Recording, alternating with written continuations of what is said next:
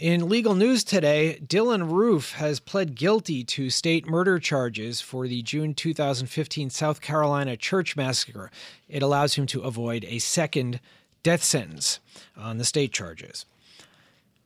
Police reform and civil liberties advocates have advocated for body cameras on police officers and dashboard cameras on police cars, with the idea that video recordings would deter the excessive use of police force and provide evidence when there are allegations that it happened. But last year, North Carolina passed a law that prevents the release of these kinds of recordings except in limited circumstances. The law is now facing its first significant test after Greensboro police arrested a teenager for assault and resisting arrest earlier this month, and the teenager's mother wants video of the incident viewed by the entire city. Our guest to talk about this issue is Mary Phan, a professor at the University of Washington School of Law who's written extensively on criminal justice and issues surrounding the use of body cams on police officers. Mary, it's good to have you here. What does this North Carolina law do? The North Carolina law restricts access to recordings made via body cams unless you're actually on that video or you're representative of someone who's on that video. There is a provision that allows other people to petition to the court upon a showing of some compelling interest. There's a number of factors that the courts can consider. But there is a court process to seek video as well. So in this case, you have a young man who's been charged. He and his mother have seen the video. Is that video allowed to be used at his trial? The video can be used against him at his trial. Yes. Well, do we know if it can be if it's against him or if it might help him? I mean, I'm taking it that the police might not be releasing it because it doesn't work for them. Yes, it could be. We don't know because we don't have the video, right? And there may well be factors that support the prosecution, and there may well be factors that support the defense. We just don't know. Well, Mary, a lot of people, when in the issues that have come up in policing across the country the last couple of years, have talked about wanting body cams on police officers so that when you have excessive force allegations or wrongful arrest allegations, the public can know whether or not, in fact, there is a problem in a particular case, and they can kind of see the video of what happened. What's North Carolina's rationale for restricting the ability of the public to see videos like this? Privacy. One word, privacy. So that's the oft-cited rationale, is privacy. Now, we all know that there are other important reasons. There are other concerns as well that law enforcement agencies have with respect to the release of videos. But the word that you hear often is privacy. Whose privacy?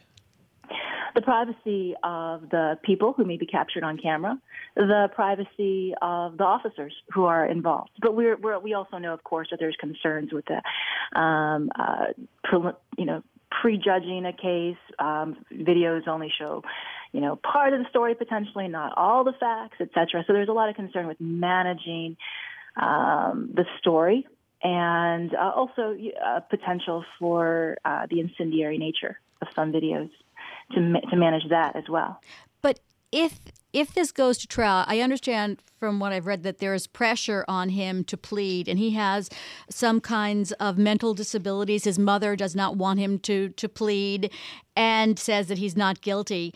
And so if there is a trial, though, he will be able to use that video if he wants to in his defense? This is in standard criminal practice. You are entitled to the evidence that law enforcement agencies have against you, so that you can use it in your defense. So that's standard law enforcement practice. Of course, with body camera videos, it's not an unprecedented terrain, but it's a newer terrain for courts. What I just don't understand is the reason for these videos is so that there can be transparency, so that That's right. Everyone can look and see what happened and judge. And everyone realizes that it's not perfect. There are different angles. We've seen a lot of those demonstrations. But why did the judge, what was his reason for blocking the release of the video? So with respect to blocking the release of the video, there are a number of factors that the North Carolina law specifies, things like privacy, things like the interests of the officer, things like timing and proper timing, and other sort of open-ended factors. Risk of so it's a balance of these factors, and frankly, because they're so open-ended, because there's several factors, it's in the end really highly discretionary decision call by the judge.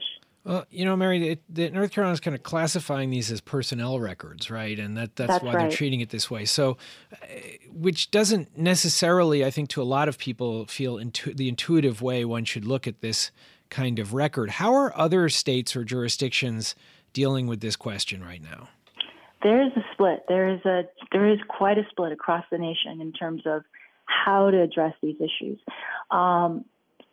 Some legislatures are stepping in, and often when they do, they're exempting body camera videos from disclosure, and they often point to the example of Washington State, actually, as to why they're doing that, because Washington State had a broad public disclosure law, and we had a requester who made national headlines by requesting huge volumes of video and then posted it for a while on YouTube. And so you actually could, for a while, see on YouTube police calls responding to, for example, domestic violence calls, all sorts of highly sensitive situations.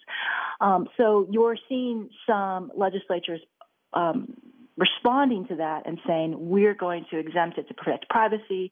We're going to classify it as a law enforcement record. We're going to classify it as a personnel record, et cetera, to shield these videos from disclosure. Well, our thanks to Mary Fenn, a professor at the University of Washington School of Law. This is a very complicated issue, but one in which North Carolina at least has come down on the side of protecting the privacy rights of police officers. I know when this happened initially, I mean, the man who put this who suggested the law said its intent was to take politics out of requests for body camera footage. It seems like it's become to do. Yes. That's a little difficult to do. That's it for this edition of Bloomberg Law. We'll be back tomorrow. Thanks to our technical director, Chris Tricome, and our producer, David Sucherman. You can find more legal news at BloombergLaw.com and BloombergBNA.com, plus an invaluable website for the legal community at BigLawBusiness.com.